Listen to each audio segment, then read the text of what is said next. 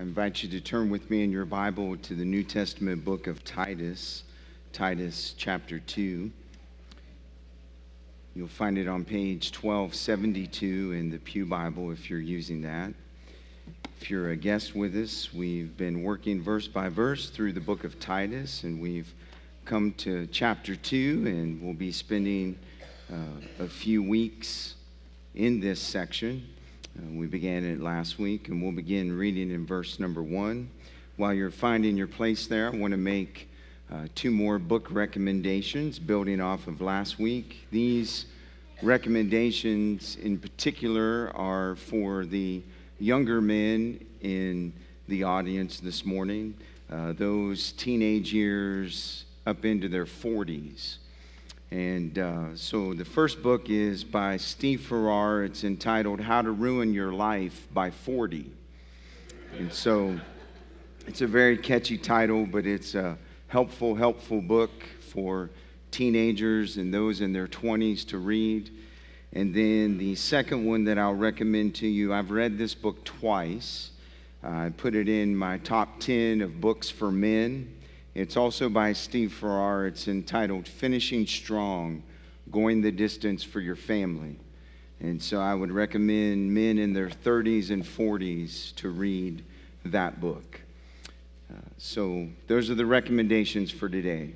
Don't worry, ladies. Next week when we address the passage that speaks to you, I'll be making recommendations for you as well. Titus chapter 2, we'll begin reading in verse number 1. Going to speak for a few minutes this morning on this subject, instructions to the old and the young. And this is what the Word of God says, beginning in verse 1. But as for you, teach what accords with sound doctrine. Older men are to be sober-minded, dignified, self-controlled, sound in faith, in love, and in steadfastness. Older women likewise are to be reverent in behavior, not slanderers or slaves to much wine. They are to teach what is good, and so train the young women to love their husbands and children, to be self-controlled, pure, working at home, kind, and submissive to their own husbands, that the word of God may not be reviled. Likewise, urge the younger men to be self-controlled. Show yourself in all respects to be a model of good works, and in your teaching show integrity, dignity, and sound speech that cannot be condemned, so that an opponent may be put to shame, having nothing evil to say about us. Have you ever thought about the kind of man or woman you are becoming? Jonathan Edwards, one of history's greatest theologians, did. In his early 20s, he penned 70 resolutions in response to the penetrating examination of his life. For example, in Resolution 50, he writes, "Resolved, I will act so as I think I shall judge would have been best and most prudent when I come into the future world." In this resolution, Edwards projects into eternity future and considers how he will evaluate his life on earth. And as you continue to work through his resolutions, you find that Edwards does not wait until it's too late to change the course of his life. He considers the end of life while he is still a young man, so that he can finish his race with joy and not with sorrow or shame. In Resolution 52, Edwards imagines himself as an older man, and he writes this: "I frequently hear persons in old age say how they would live if they were to live their lives over again. Resolved that I will live as I wish I had done, supposing I live to old age." And so while still a young man, Edwards fast forwards the reel of his life. Then he slowly backs up and he scrutinizes possible future decisions. He examines himself for fault lines in his character and his choices that could cause his life to crumble. And then he determines that he will follow God and his ways. In Resolution 7, he writes, resolved never to do anything which I should be afraid to do if it were the last hour of my life. And in Resolution 17, he writes, resolved that I will live so as I shall wish I had done when I come to die. Every week of his life, Edwards disciplined himself to reflect on these and the other 68 resolutions as he considered the kind of man that he was becoming. Jonathan Edwards' resolutions remind us and warn us that we will not live life wisely or well if we just steamroll or shuffle, whichever is your pace, thoughtlessly and aimlessly through life. For an unexamined life leads to unnecessary regrets, especially at the end of life. Titus chapter 2 is a helpful passage on this subject. As I mentioned to you last week, the church of the Lord Jesus Christ needs this text. For in these verses, Paul paints a picture of a community where age and experience matter, where there are unique challenges and temptations in every role and every generation, where older men and women are teaching younger men and women, where the young seek the counsel of the aged, and where the aged set an example for the young. The driving theme of these verses can be summed up in one important word, the word discipleship. Older men need to disciple younger men, and older women need to disciple younger women. Christians were never meant to live their lives alone. They were meant to live their lives in a community. And a crucial ingredient of this community is the discipleship that should take place across the generations. And in this passage, we see clearly and simply Paul's instructions to the old and to the young. And last week we looked at his instructions to older men, those, if you'll recall, 50 years old and up. This morning, we're going to look in verses 6 through 8 at his instructions to the younger men, 49 and below. And he's going to teach us two things in these instructions.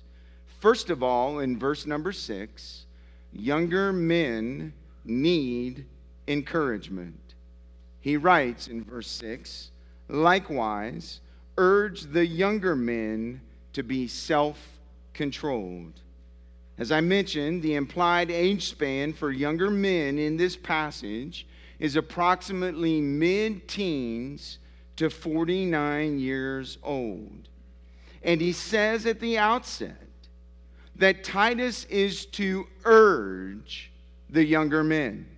The word urge could literally be translated encourage, to give the younger men counsel, to give them advice. It is a present tense imperative in the language, which gives it a force of a command. That Titus is to continually set this teaching before the younger men in the church. And so what is he to urge the younger men to do? It's one word. Now that doesn't seem fair. I mean, I'm 50 years old and I had to listen to the whole litany of instructions to older men last week. And younger men get one word? Seriously? That's it? But it's an important word. Look at it in the text. Urge them to be self-controlled. It's the same word that he uses in chapter 1, verse 8 to describe the self-control that elders should possess. It's the same word that he used in chapter 2 and verse 2 of older men, that older men are to be self-controlled. A form of this word is used in chapter 2, verse 3 to describe older women being self-controlled. And it is also used in chapter 2 and verse 4 to describe younger women being self-controlled. So Paul is teaching Titus in this passage, every single person in the church, whether young or old, man or woman, should exhibit the quality of self-control. And this word emphasizes the possession of mental and emotional composure. A self-controlled person is a person who is focused. They're not distracted. They're not impulsive. They are composed. And so in a simply stated comprehensive command, Paul is challenging Titus to direct the excitement and the energy of younger men in a clear-headed, disciplined, Godward direction through sound teaching. I found Chuck Swindoll's comments on this word and instruction from Titus to the younger men very practical and helpful. Here's how he breaks it down. Titus, help the young men learn how to apply the brakes to life. Don't you love that? It's a great synopsis. Apply the brakes to life. Help them understand how to bridle their tongues and control their tempers. Help them know how to curb their ambition and to purge themselves of greed. Show them how to master their sexual urges and impulses, how to follow their minds instead of their glands. Teach them to be responsible stewards of money rather than squanderers. Show them the rewards of unselfish leadership and the folly of self-centered pursuits. Help them apply the brakes to life. Now, like his counsel to older men, Paul's instructions to younger men is in direct correlation with the temptations that younger men face in their life. An old commentator by the name of William Barclay said of this passage that the time of youth is necessarily a time of danger. And he gave 3 reasons why the time of youth is a time of danger. And I found these to be very practical and helpful, and I think you'll agree once you hear them. He says, first of all, in youth, the blood runs hotter and the passions speak more commandingly. The tide of life runs strongest in youth, and it sometimes threatens to sweep a young person away. That's an astute observation. The passions of younger years can sweep you away. Number 2, he says, in youth, there are more opportunities for going wrong. Young people are thrown into company where temptation can speak with a most compelling voice. Often, they are away from home and the influences which would keep them on the right path. The young man has not yet taken upon himself the responsibility of a home and a family. He's not yet made the kind of attachments to people and things that cannot be easily given up. And he does not yet possess the anchors which hold an older person in the right way through the sheer sense of obligation. In youth, he says, there are far more opportunities to encounter disaster and to wreck one's life. Number 2. Number 3, he says, in youth, there is often that confidence which comes from a lack of experience. In almost every sphere of life, a younger man will be more reckless than his elders, for the simple reason that he has not yet discovered all of the things that can go wrong. He will often shoulder a responsibility in a much more carefree spirit than an older man, because he has not known the difficulties and has not experienced how easily disaster can come upon one's life. Helpful observations.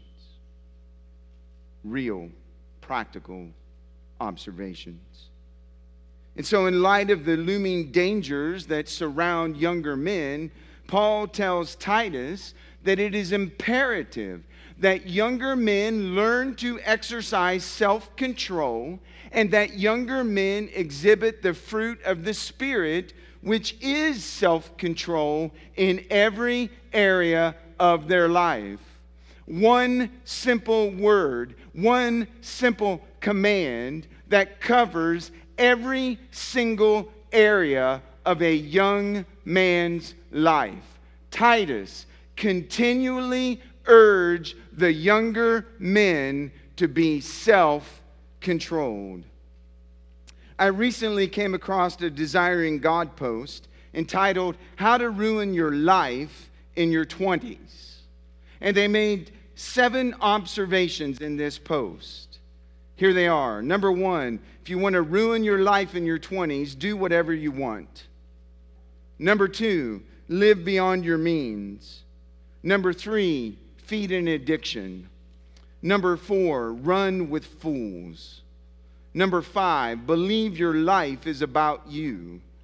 Number 6, live for immediate gratification. And number 7, avoid accountability. These are danger signs that every young man and every young woman needs to hear and be confronted with.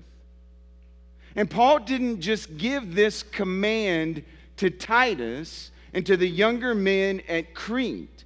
He gave a similar command and observation to his young protege in ministry, Timothy, in 2 Timothy chapter 2 and verse 22. And listen to what he says in this verse. So flee youthful passions. Flee youthful passions. And pursue righteousness, faith, love, and peace, along with those who call on the Lord from a pure heart. Flee youthful passions. Exercise self-control in your life. And the word flee that he uses in 2 Timothy chapter 2 and verse 22 is also another present imperative command. It indicates that fleeing is not an option. It is an expectation that is to be persistent in a life. It's where we get our English word fugitive, referring to a person who is continually on the run, avoiding capture. And so Paul tells Timothy, as a young man, as a young minister, flee youthful passions. Be like a fugitive, continually, every moment of every day. Run away from those things that can trip you up and take you down. And he describes those things as youthful passions, the cravings and the desires of youth. One person described them this way: they're the headstrong passions of youth. Meaning that you know some of these passions aren't right, and yet your head is so set towards them, you're so headstrong in them, you refuse to turn away from them. Flee youthful passions. Exercise, as a young man, self-control in every area of your life. Can I help you think about this for a minute and what it means? Young men, flee wasting hours playing video games. Flee it. Find something more productive with your life. Young men, flee the dangerous cliff of pornography.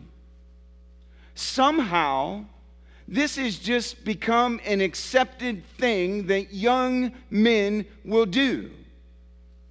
Why? Why would we accept and rationalize this kind of behavior?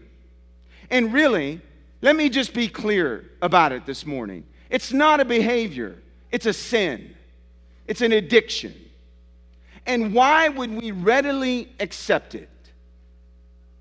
Why would we not rise up and fight against it?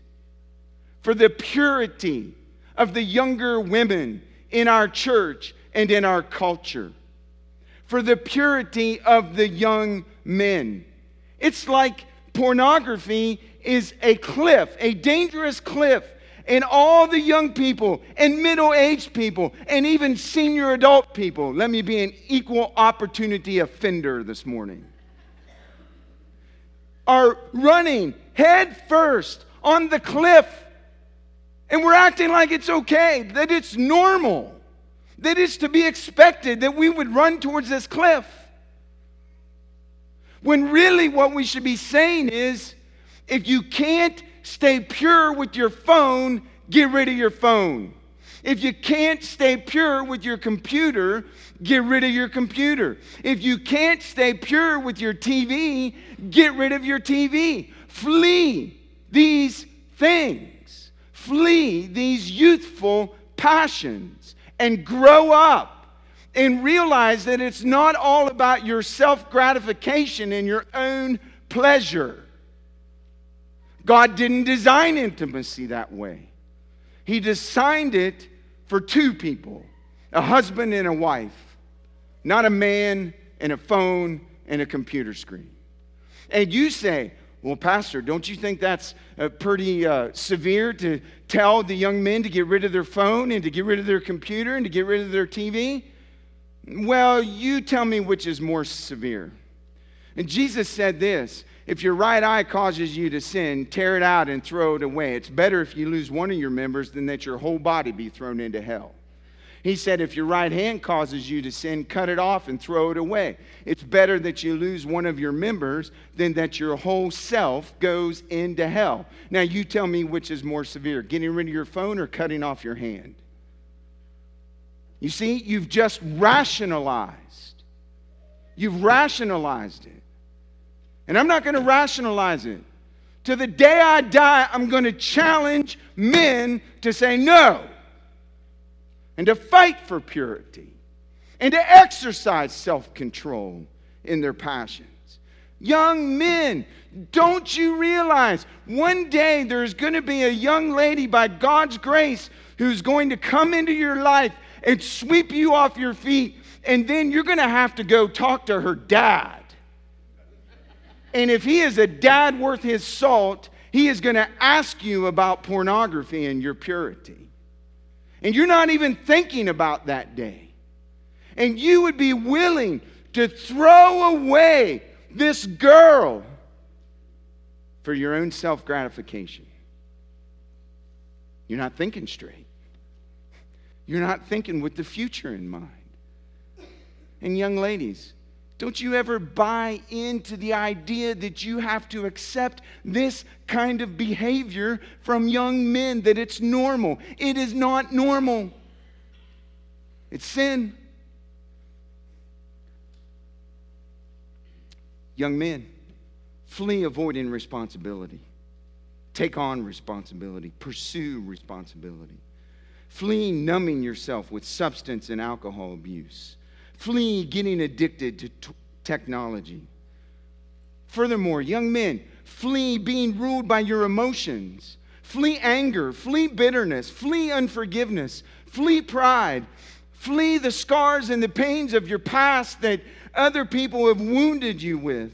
Be disappointed, young men, but don't give up. Be discouraged, but don't run away from the church. Be hurt, but don't hold a grudge. Be a man of self-control, a man of faith that exercises self-control by acknowledging his passions and his emotions, but refusing to be controlled by his passions and his emotions. What Paul is telling Titus is a call to stop being complacent and hiding behind the pretext of your age as being prone to unrestrained youthful passions. He's calling you to be different. He's telling you that the world may say, it's okay, it's just your age, it's what people your age do. And he's telling Titus and he's telling the young men in the church, don't fall for that trap. You don't have to be like that. You can be different. You can exercise self-control. And here's what I want you to hear, young men. The passions of your youth that are not dealt with properly will only grow stronger and become more distilled in your middle age. That's why Paul says, urge them continually in self-control.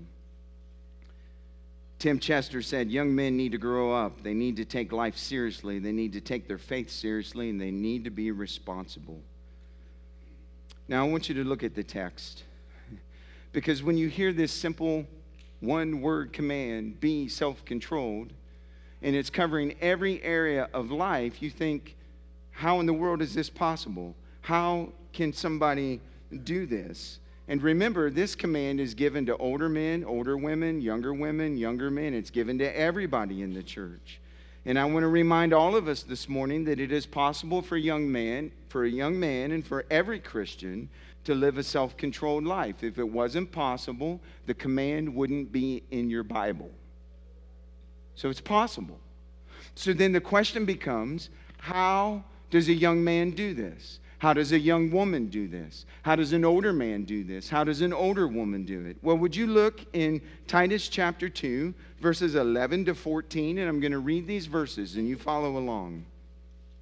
For the grace of God has appeared, bringing salvation for all people, training us to renounce ungodliness and worldly passions and to live self-controlled, upright, and godly lives in the present age, waiting for our blessed hope, the appearing of the glory of our great God and Savior, Jesus Christ, who gave himself for us to redeem us from all lawlessness and to purify for himself a people for his own possession who are zealous for good works.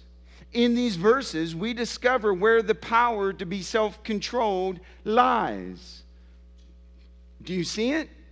Paul tells Titus, it is in the grace of God. He tells Titus that the grace of God teaches us to live self-controlled, upright, and godly lives in this present age. The grace of God is the vehicle to self-control. So what is the grace of God? Simple definition. It is God's unmerited favor. God's grace is his unmerited favor. And the Bible teaches us that every single one of us needs God's grace. We need God's grace for our salvation. We need God's grace for our sanctification, a theological term that just means to become more and more like Jesus Christ once you become a Christian. We need God's grace to be strengthened, and we need God's grace to stand firm in our convictions and in our beliefs. We need God's grace for every single area of our life.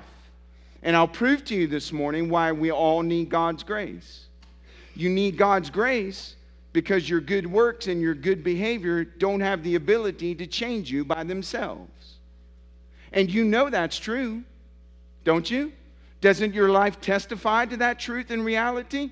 How many times have you said, I'm going to start this new habit, I'm going to start this new discipline, I'm going to let go of this addiction, I'm going to stop doing this, and I'm going to start doing that, and you failed after a week. Maybe you made it a day, maybe 2 weeks, but it's no more in your life. Because you in and of yourselves in your own works and your own behavior are not powerful enough to change your heart and to change your life. That's why you need God's grace. And that's why, as Paul tells Titus in this passage and tells us, that grace appeared in God's Son when he left the glory and the splendor of heaven and he came to dwell on earth. It was a display of the grace of God when Jesus was born. And the Bible says in John chapter 1 that when Jesus came to earth, he was full of grace and he was full of truth. And so he grew up and he began his ministry, and his ministry was described as being full of grace and truth. He never compromised on the truth. He always called people to the truth and to respond to the truth, and then he gave them grace when their own works couldn't bring them to the truth. See, that's why you need grace. And God's grace was fully displayed in his Son. And then when Jesus, living a life that you and I could never live, a life of perfection, was nailed to the cross to die a death that you and I deserved to die because of our sins, grace was displayed once more. He who knew no sin became sin for us so that you and I could identify with him and his work on the cross on our behalf, and we could become righteous and holy and pure before God, something that our works could never bring about in our life. And so God's grace was displayed in the death of his son on the cross. God's grace was displayed in the empty tomb when Jesus rose from the grave 3 days later, as a sign that through Christ's work on our behalf, our sin was defeated. Death was defeated. The strongholds and addictions were defeated through Christ's death, burial, and resurrection. And God's grace was displayed once again when Jesus ascended to heaven and is sitting at the right hand of the throne of God, making intercession for us this very moment. That is a display of God's grace. And God did all of this display of grace so that when you and I believe in Christ and what he has done for us through his life, through his death, through his burial, through his resurrection, and through his ascension, and we turn from our sinful passions and sinful desires, and we receive this grace of God through his Son, Jesus Christ, God's grace changes us. He takes a heart that is prone to sin and that is full of sin and that is dead, and he brings it to spiritual life. He takes a heart that is cold and stony, and he makes it alive and warm. He takes a heart that had no affections for the things of God and now makes it a heart that loves God and the things of his kingdom, that loves Christ and loves the people of God and loves the worship of God.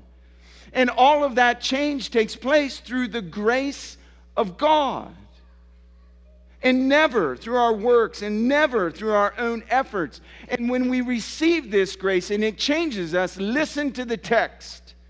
It teaches us to obey. And it teaches us to exercise self-control. That's why Paul could say, no temptation has overtaken you except that is such as common to man. But God is faithful, and when you're tempted, he gives you a way of escape. What is the way of escape? His grace. His grace. So that you're in the midst of the temptation when you're fighting against the passions of your youth. And you remember that God calls you to a self-controlled life. It's his grace that gives you the ability to obey. It's his grace that tells you to say no. It's his grace that tells you to walk away. And it doesn't just tell you to do that and teach you to do that. It gives you the power to do that. And if you've never experienced this kind of grace that can only come from God's Son, Jesus Christ, it's why you're not victorious. It's why your passions are dominating you. Because you haven't been changed by grace. Paul said it this way in 1 Corinthians chapter 9, verses 25 to 27. Every athlete exercises self-control in all things. They do it to receive a perishable wreath, but we an imperishable. So I do not run aimlessly. I do not box as one beating the air, but I discipline my body and keep it under control, lest after preaching to others, I myself should be disqualified. That's it. I discipline my body. I bring it into submission through the grace of God. And by God's grace, I exercise self-control so that at the end of my life, I will not have lived it in such a way that I would be disqualified and cast off.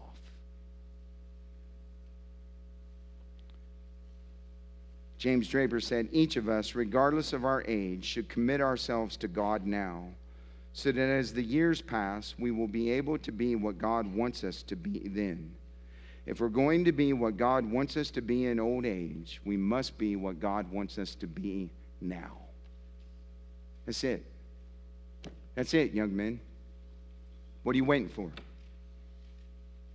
What kind of invitation are you waiting for to rise up and be a godly man? What kind of invitation are you waiting for to flee the passions of your youth? To take on responsibility? To press on and press into God and the things of his kingdom? What are you waiting for? Are you waiting for your 30s? Are you waiting for your 40s? Waiting for your 50s? You're waiting just to hope to slide in at the end? Our society has encouraged the exact opposite of this text in the lives of young men. The culture we live in values self-fulfillment instead of self-denial, and self-expression instead of self-control. That's why it's normal to see young men postpone the responsibilities of manhood until their late 20s, 30s, or even beyond. Listen to the heart of your pastor, young men. I'm saying all of this to you out of love this morning, and I hope you know me well enough to know that. There is no room in the church of the Lord Jesus Christ for you to live for yourself for 2, 3, or 4 decades before you begin to live out the picture of a godly man. If you are a young man in this room this morning, do you feel the challenge of this text to take your life seriously, to take your faith seriously, to take on responsibility, and to mature? Do you feel the weight of the text to do that? If you're a young man, do you feel the challenge of this text to flee the passions of your youth and to move forward? Well, young men need encouragement. They need encouragement and challenge and urging to do these things. And then Paul says in verses 7 and 8, they need an example. He says, show yourself in all respects to be a model of good works, and in your teaching show integrity and dignity and sound speech that cannot be condemned, so that an opponent may be put to shame, having nothing evil to say about us. Now, Paul is talking to Titus in verses 7 and 8, who is a young man himself. And he is telling Titus that Titus has the responsibility to set an example for the younger men in the church and for the entire congregation.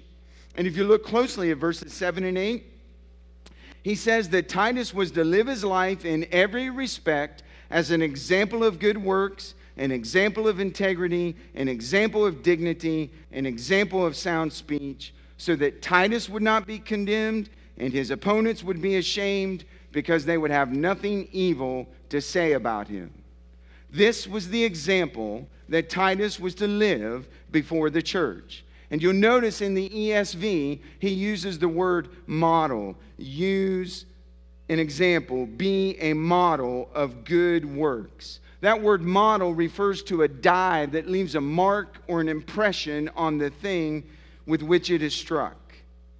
It's the same word that is used to describe Thomas's response to believe in Jesus when he said, I will not believe until I see with my own eyes the scars in his hands and in his feet, the imprint in Christ's hands and feet. It literally means a mold or a copy of the original, whether it's a physical object, a principle, or a virtue. And Paul is telling Titus to live his life in such a way that he would leave a mark or an impression on the entire congregation, especially the young men. It's what he told Timothy in 1 Timothy chapter 4 and verse 12. Let no one despise you for your youth, but set the believers an example in speech and in conduct and in love and in faith and in purity. Paul is literally telling Titus to live in such a way that people will want to follow you, especially the young men. And Titus, live in such a way that you stamp your life upon theirs, that your life makes an impression upon their life. It's a reminder in this text that young men should be looking for older godly men to whom they can model their lives after. And Paul tells Titus in the text that as a model to others, Titus was to be an example of good works. Titus was to be real. He was to be genuine. He was not to be superficial or cosmetic.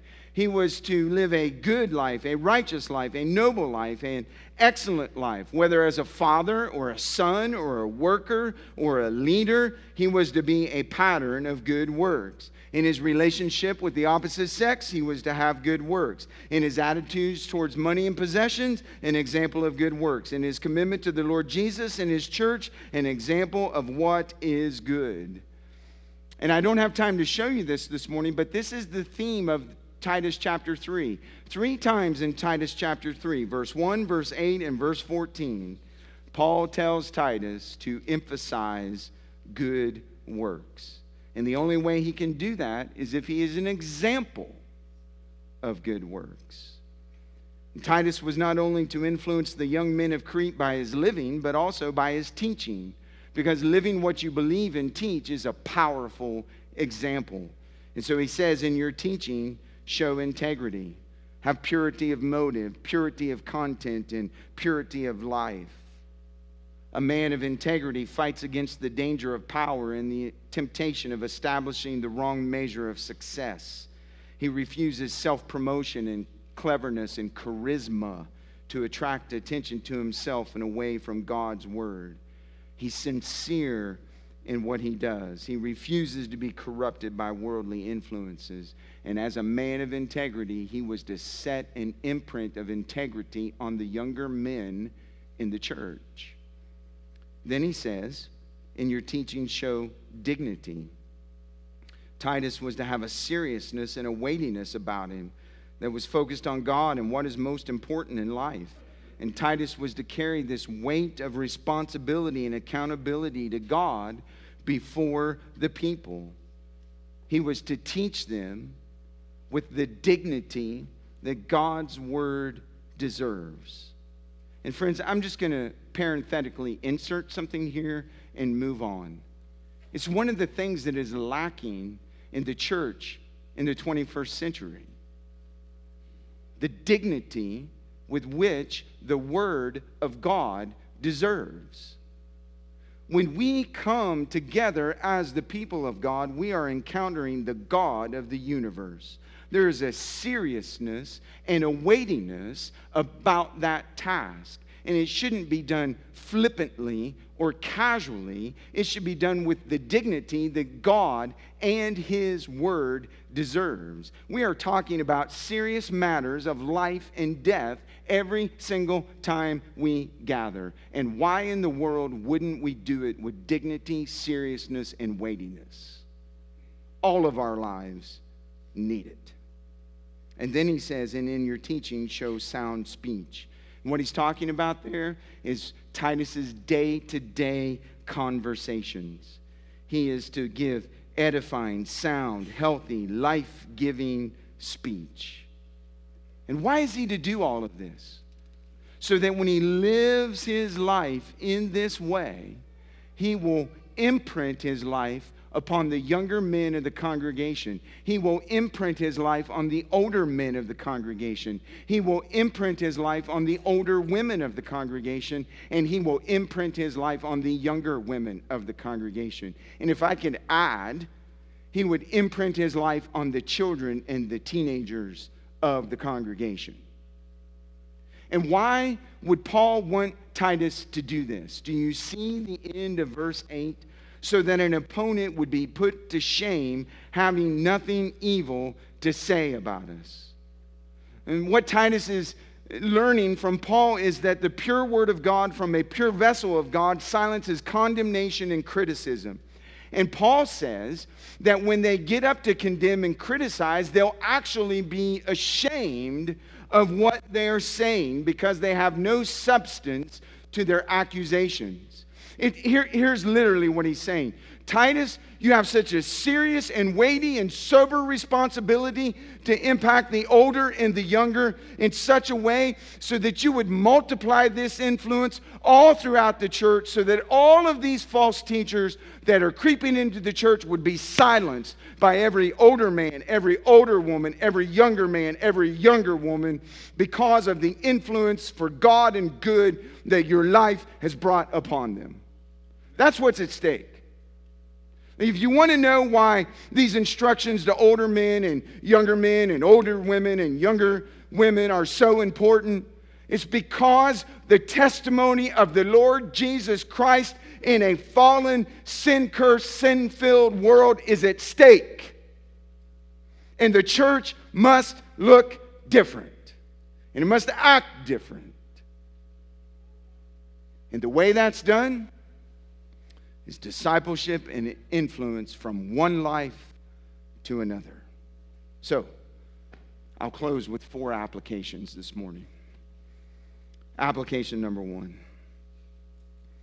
In a healthy church, older men are worthy of respect and treated with respect. And older men teach younger men how to live for God.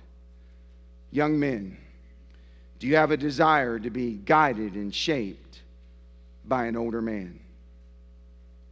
If so, have you identified a godly older man you can model your life after? And have you asked him if he'll invest in you? Why wouldn't you do that today before you leave if you have a man in mind? Ask him if he'll invest in you. Application number 2. Older men, who has God put into your life whom you could disciple? How do you need to restructure your time and priorities to make this relationship happen? And remember, older men, we're talking about 50 years old and up. Older men, would you open up your life and have younger men in your home? Would you take them with you to run errands or to work on a project? Would you let younger men see the way you live? Would you let them see your marriage and your parenting? Would you let them see your failures and your triumphs? Would you read the Bible and pray with them? Would you answer their questions? Would you give correction and instruction? Would you provide a platform for younger men to learn how to lead and mature? Older men, would you do that? Application number 3. This is for everyone, men and women alike. What youthful passions do you need to flee once and for all? What area or areas of your life do you need to exhibit self-control? Who do you need to talk to about these issues so that you can find encouragement, accountability, and help? Remember, you aren't just going to wake up a self-controlled, godly man or woman. You need the grace of God, along with your discipline and effort, to become this kind of man or woman. And application number 4. The principles of these verses are not only relevant for Titus's situation in Crete, they're relevant for our situation in Wheeling, Ohio, and Pennsylvania. We too need to discipline ourselves for good works. We too need to discipline ourselves for the development of our character, to discipline ourselves for our spiritual growth, and to discipline ourselves for the communication of biblical truth to our unbelieving spouses and children and grandchildren and neighbors and co-workers. And so my question for everyone this morning is, who are you leaving your impression on? Who is walking out of this place today with your mark on their life? Christians were never meant to live isolated lives. We were meant to live in a community, a family of believers where older men still intentionally and passionately pursue God, providing an example for younger men to aspire to, while at the same time younger men are encouraged to flee their youthful passions and to pursue a self-controlled life of maturity and responsibility. Steve Farrar, in his book, How to Ruin Your Life by 40, said this: the Christian life is a race. When you are in your 70s and 80s, you spend a lot of time thinking about how you're going to finish the race. But in your 20s, you should be thinking about how you're going to start the race. The decade of the 20s determines how you start. The decade of your 30s will be spent living with the consequences of the decisions of your 20s. And how you respond to those consequences, both good and bad, will determine what your life will be like at 40 and beyond. End quote. So, what kind of man are you becoming? What kind of woman are you becoming? An unexamined life leads to unnecessary regrets, especially in the end. That's why it's imperative that we hear, we understand, and we obey this text of Scripture. In a rapidly deteriorating world, these truths are not only essential to every one of us as believers, they are essential to the witness of the church in the world. Who are you becoming? Let's pray.